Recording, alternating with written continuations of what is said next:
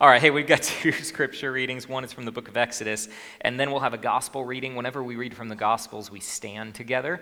We stand, because it's tradition in the liturgical backgrounds of the faith, but the reason is because symbolically this is a chance for us to do two things. Number one, to rise to greet our King who is speaking to us. Number two, it's a chance to remind ourselves that Jesus is the Word. Yes, Scripture is the Word of God, but ultimately Jesus is the capital W Word of God, and Jesus is speaking to us. And so whenever we engage the Gospels, we particularly want to pay attention so that we are shaped by the life of Jesus, the Word of Jesus. So, Sue, why don't you get us started with the Exodus reading, and then Eric is going to do the Luke reading. A reading from Exodus 33.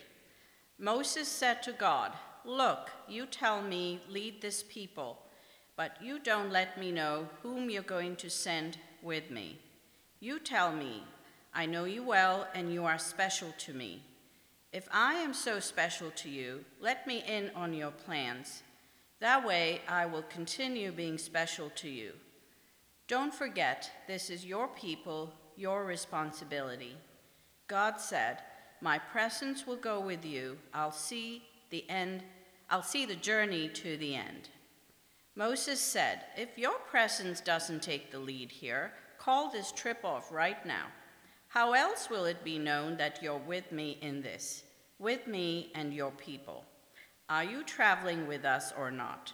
How else will we know that we're special, I and your people, among all other people on this planet Earth?" God said to Moses, "All right, just as you say, this also I will do, for I know you well and you are special to me. I know you by name." Moses said, "Please, let me see your glory." God said, "I will make my goodness pass right in front of you. I'll call out the name, God, right before you." The word of the Lord. And now would you join me as you're able and stand for the gospel reading from the book of Luke.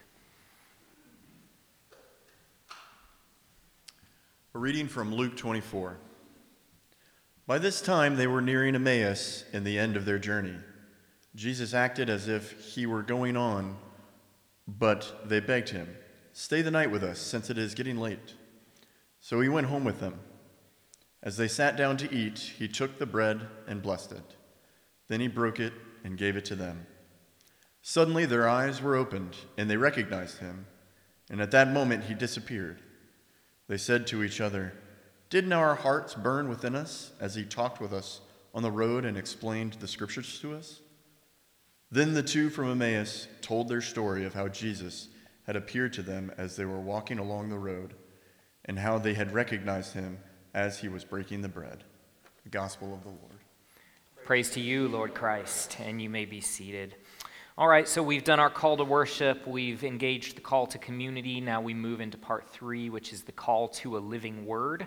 We hear that living word both through Scripture, and then we apply it and we wrestle with it. We try to pin it to the ground through the sermon each week, and that's why we take time to do this. As we ramp up to All Saints, we're sitting with that idea: how are we formed as God's holy people? Last week I shared this core idea of Anglicanism, which is called lex orandi, lex credendi, and that is the law of praying is the law of believing. The idea here is that the way we pray, the way we worship, how we actually gather as a church is important. It shapes us into different kinds of people in any number of directions, right? And so our traditions matter. It's really important that we are intentional about how we are being shaped, which is why we don't just read any book because it says Christian on it.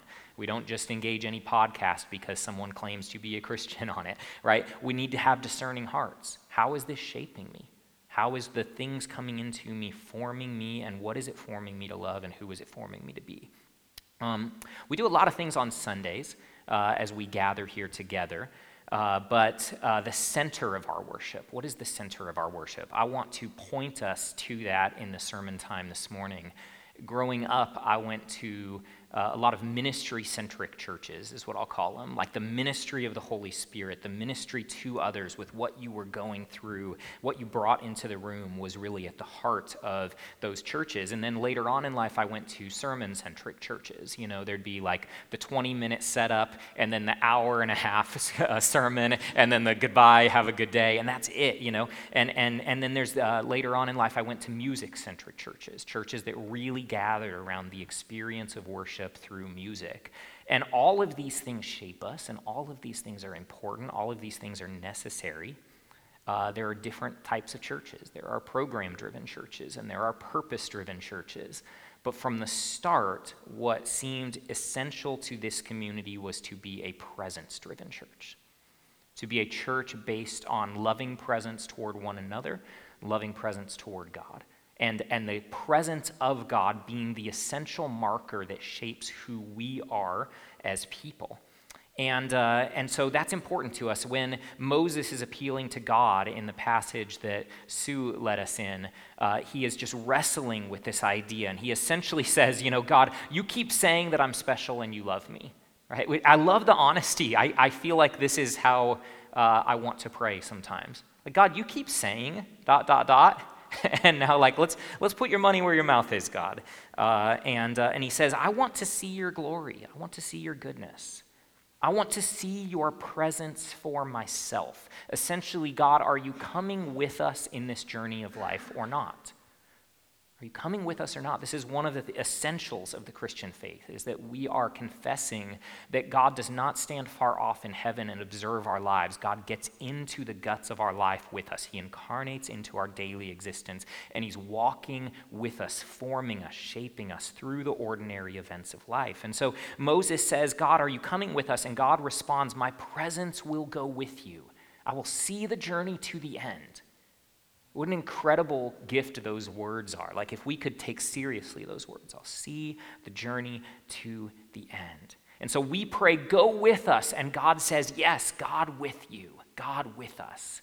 And we're set into this journey of life and this journey of worship as a community through the presence of God.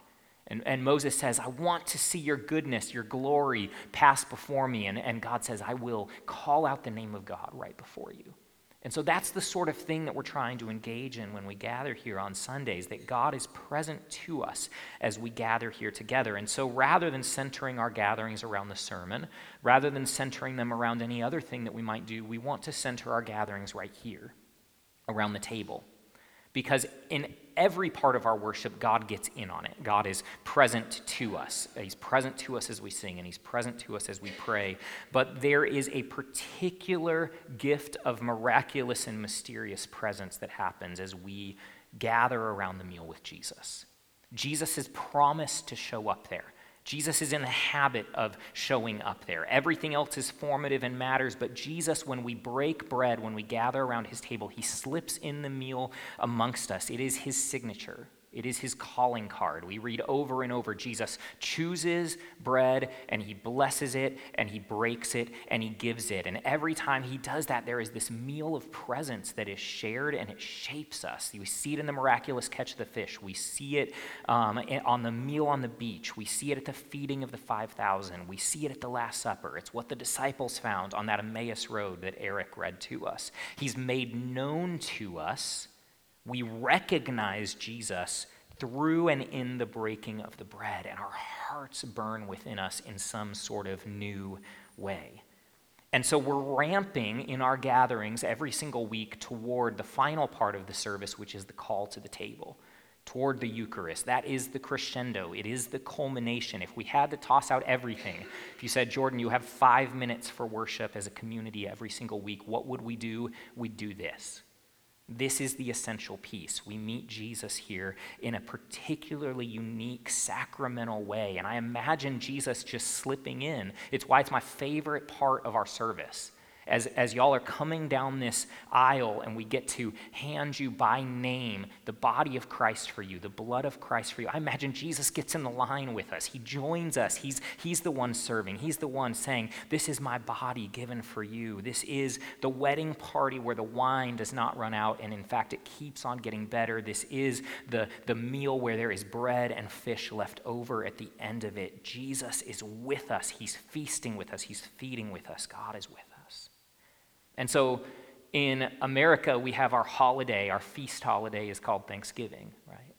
And in the sacramental traditions, then, when we come to this table, different traditions call it different things. It's communion, it's the Lord's table, it's a big enough table, but it's ultimately the Eucharist, which means thanksgiving, right? Our feast is a feast in which we are brought into a deep, heartfelt thanksgiving. A great thanksgiving is what it's called in the Book of Common Prayer.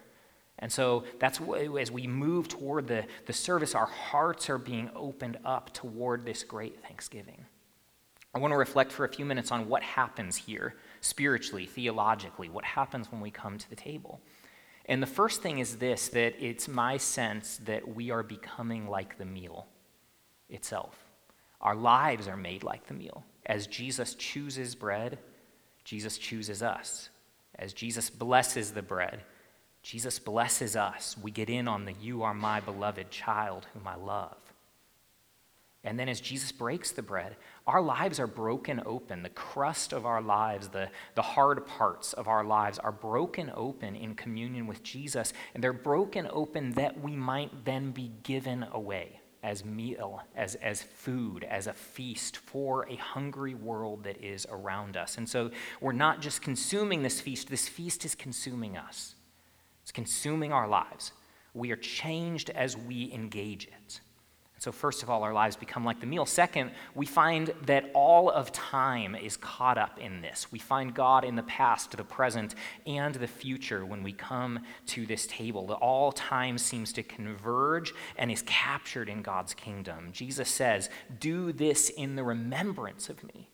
And so there is a sense in which when we come to this table, we are being remembered. We're being recollected as the body. And so we say, these are the gifts of God for the people of God. Take them in remembrance that Christ died for you. But then we're also looking ahead. We're looking into the great future where just as, crackers, gluten-free crackers that we order off Amazon, we are believing and saying, like, this actually becomes something more. And just as wine that is box wine, it's like not the nicest, Cabernet you've ever had in your life, and yet we're saying it is more than that, right? This grape juice is more than that. In that same way, what we're saying is something more is happening within us. And in fact, our lives are going to become more, going to become sacred, going to become holy, saint-like. The meal is a foretaste of a future where lives and relationships and in fact all of creation are transformed and will take on new flesh. All things will be made new. And so we say, feed on him in your hearts by faith toward the future, toward a future that will be filled with thanksgiving, with Eucharisteo. And so we feed on him. And as Anglicans in the tradition, the idea is not that communion is a mere commemorative event. It's not purely symbolic what happens here. We are believing in our hearts by faith that actually, seriously, mysteriously, Jesus shows up here. Like literally, like Jesus is here. Jesus is here in a meaningful, living way, the actual person and presence of Jesus. God with us, God on the go with us. So often in post-resurrection encounters with Jesus, it's like they don't recognize him, which is fascinating to me. They've spent years with Jesus, but now they don't see him until they share the meal with him. And then there's something that happens. They recognize him, and I think there's something to that for us. And so you might say, well, how does that work? How do crackers and grape juice and wine become the actual presence of the living Jesus? What I love about Anglicanism is we get to go, I have no idea. I don't know. Right? Like there are traditions that have tried various ways of trying to figure this out and putting language around it and how do the molecules change, and that's all well and good, but like I love that we get to just enter into something that says, a miracle happens here, but it's a mysterious one. And we don't need to know any more than that. We just get to get in on it rather than understand it. And so Jesus is here. We leave the how of it to God. So what I want to do is just walk through the final part of our service together, and then we'll actually come to this table. We're going to walk through it step by step. The sermon exists to point us to Jesus, to the Word, and to how we might put on his new life. And yet, to put on Jesus requires putting off ways of our old life. There are ways that are, deeply grooved in my life, and I have to unlearn them. I have to repent of them, metanoia, turn from those ways and turn to a new way if I'm going to put on the way of Jesus. And so we begin with confession. If we're going to come to this table, we start by recognizing there are many ways that I have participated in the way of sin and death, even this week, even in benign, seemingly benign ways. I've participated in something that is further fracturing the world, and I'm invited to return home. And so we make a turn at confession. What we're not saying is that we're miserable creatures. What we're not saying is that we're depraved to our core. No. Like we take these jumps sometimes. Sometimes we've been taught these jumps that are not there in Scripture. Jesus calls us beloved children, and also he says, there is a diagnosis of sin at the root of your life that wants to fracture your life, and so we confess that. We turn away from that. We confess that we've missed the mark, that we have disordered our affections in thought and word and deed, but we also confess something more than sin. We confess that there's a reality greater than sin, which is God. And so we're bringing that confession as if to say, let's put this in conversation with the larger reality, which is the reality of God who is rich in mercy and eager to forgive, and that our sin does not have the final word on our lives. And something is healed as we confess it. We confess it to Jesus. We confess it to one another in the presence of safe relationships where we can look bad in the presence of love. And we're formed as we confess. And so we're going to pause here for a moment. We're going to engage this confession together. I'm going to invite you, you can stay seated, but I'm going to invite you to join me and go ahead and just look inward in your own heart for a moment.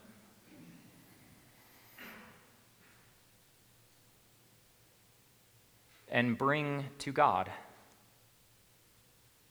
whatever comes up.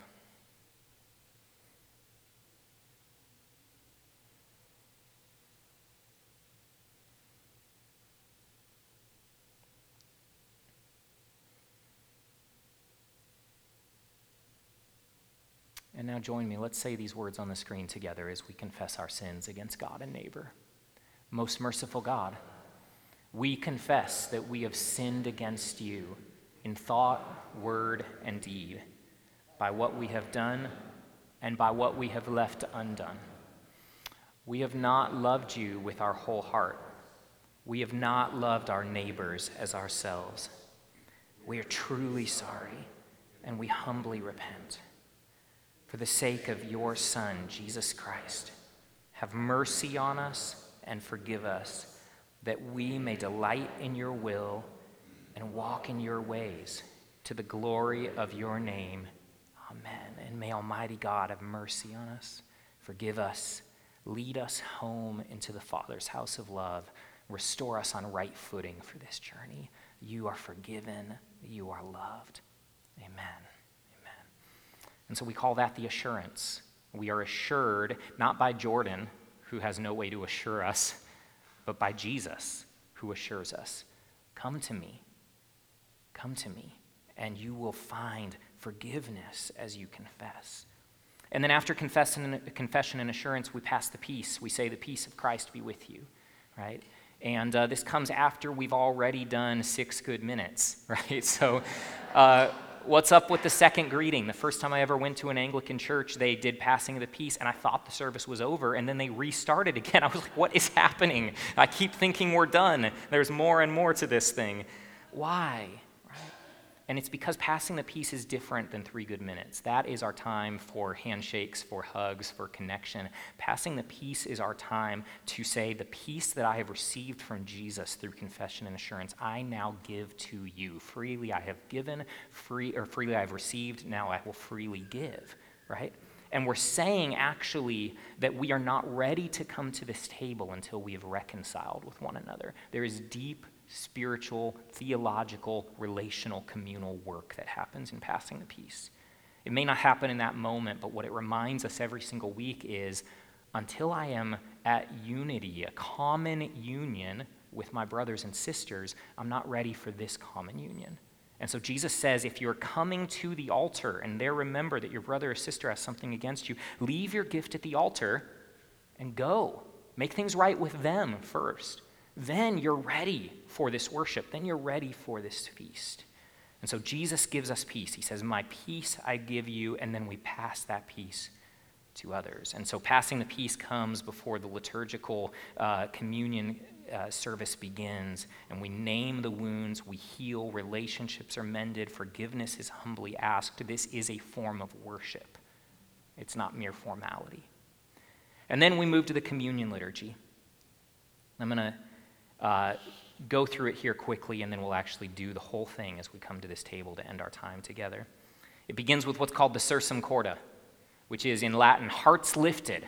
The Lord be with you, and also with you, right? Lift up your hearts, so we lift them up to the Lord. Hearts lifted up into the encounter with Jesus, who is always descending to us, always rising us up into the heavenlies. Jesus meets us there, and it's because the presence of God is with us that we start by saying, the Lord be with you, right? And so we're lifted up into the kingdom, and then there are those familiar words of institution. On the night that he was betrayed, Jesus chose bread, and after he'd given thanks, he broke it. And we come to the what's called the epiklesis, which means invocation in Greek. And this is the moment where a priest or a bishop will pray these words, Jesus, in your goodness and mercy, would you send the Holy Spirit down on the simple bread and wine in front of us? Make them to be for us the sacrament of the body and blood of Jesus. And the idea here is that just as the Spirit came at Jesus' baptism to bless him, there's like a micro Pentecost that happens here. The Spirit comes down and in a meaningful way shows up amongst us. And so then we say, is the Father with us? He is. Is Christ among us? He is. Is the Spirit here? The Spirit is. This is our God, Father, Son, and Holy Spirit. We are God's people. We are redeemed. And we do this sign of the cross here, and if you're not familiar with the Anglican tradition, it typically just, at first, for maybe months or so, feels like everyone's moving their hands very quickly. What do I do with my hands to join in this? Right? And it's quite simply like, in the name of the Father, and the Son, and the Holy Spirit. And we're just marking the cross on our bodies. This has become deeply meaningful for me. Usually when I don't have words to pray for my kids, I'll just mark the sign of the cross on their forehead as a way of saying, Jesus be with you. I don't have the words for what is needed, but Jesus is with you. It pulls us into that cruciform shape of the cross, which is how we are to live because it is how Jesus lives in the world. The tensions of all that we cannot reconcile, but we're called to show up as suffering love to the world. And then the mystery of faith, those words that were written on our first building. Christ has died. Christ is risen. Christ will come again. And then we say the invitation. These are the gifts of God for the people of God. It's finally time to dine. We are invited. Various traditions have various ways of what's called fencing the table, which is to say who's allowed to come, who's allowed to participate in this meal. And I think it is important that we remember this is worship of the highest order. Right? We don't just casually show up to this. There is a form of honoring what is happening here. We honor Christ as our King and as the master of the feast. And so this is worship, so it should be done by worshipers. And at the same time, my sense is Jesus is so comfortable at this table. I love when our kids come up to this table and they don't understand what it all means, but they're getting formed by it. Jesus is getting into them. So it's honoring. It doesn't need to be stuffy. And what I love is the closing words of Scripture in which the Spirit of God, the Holy Spirit, and the bride, which is the church, what's the invitation? Come. Let anyone who's thirsty come. Let anyone who desires participate in this, right? And so that's our invitation. If you want more of this feast, come, not because you have enough faith, but because Christ has enough food. Not because you understand, but because you are understood. Christ, our Passover lamb, is sacrificed for us, and therefore let us keep the feast. And we come forward, we'll hold out our hands. It's the anti-Genesis 3, where we want to take with our lives.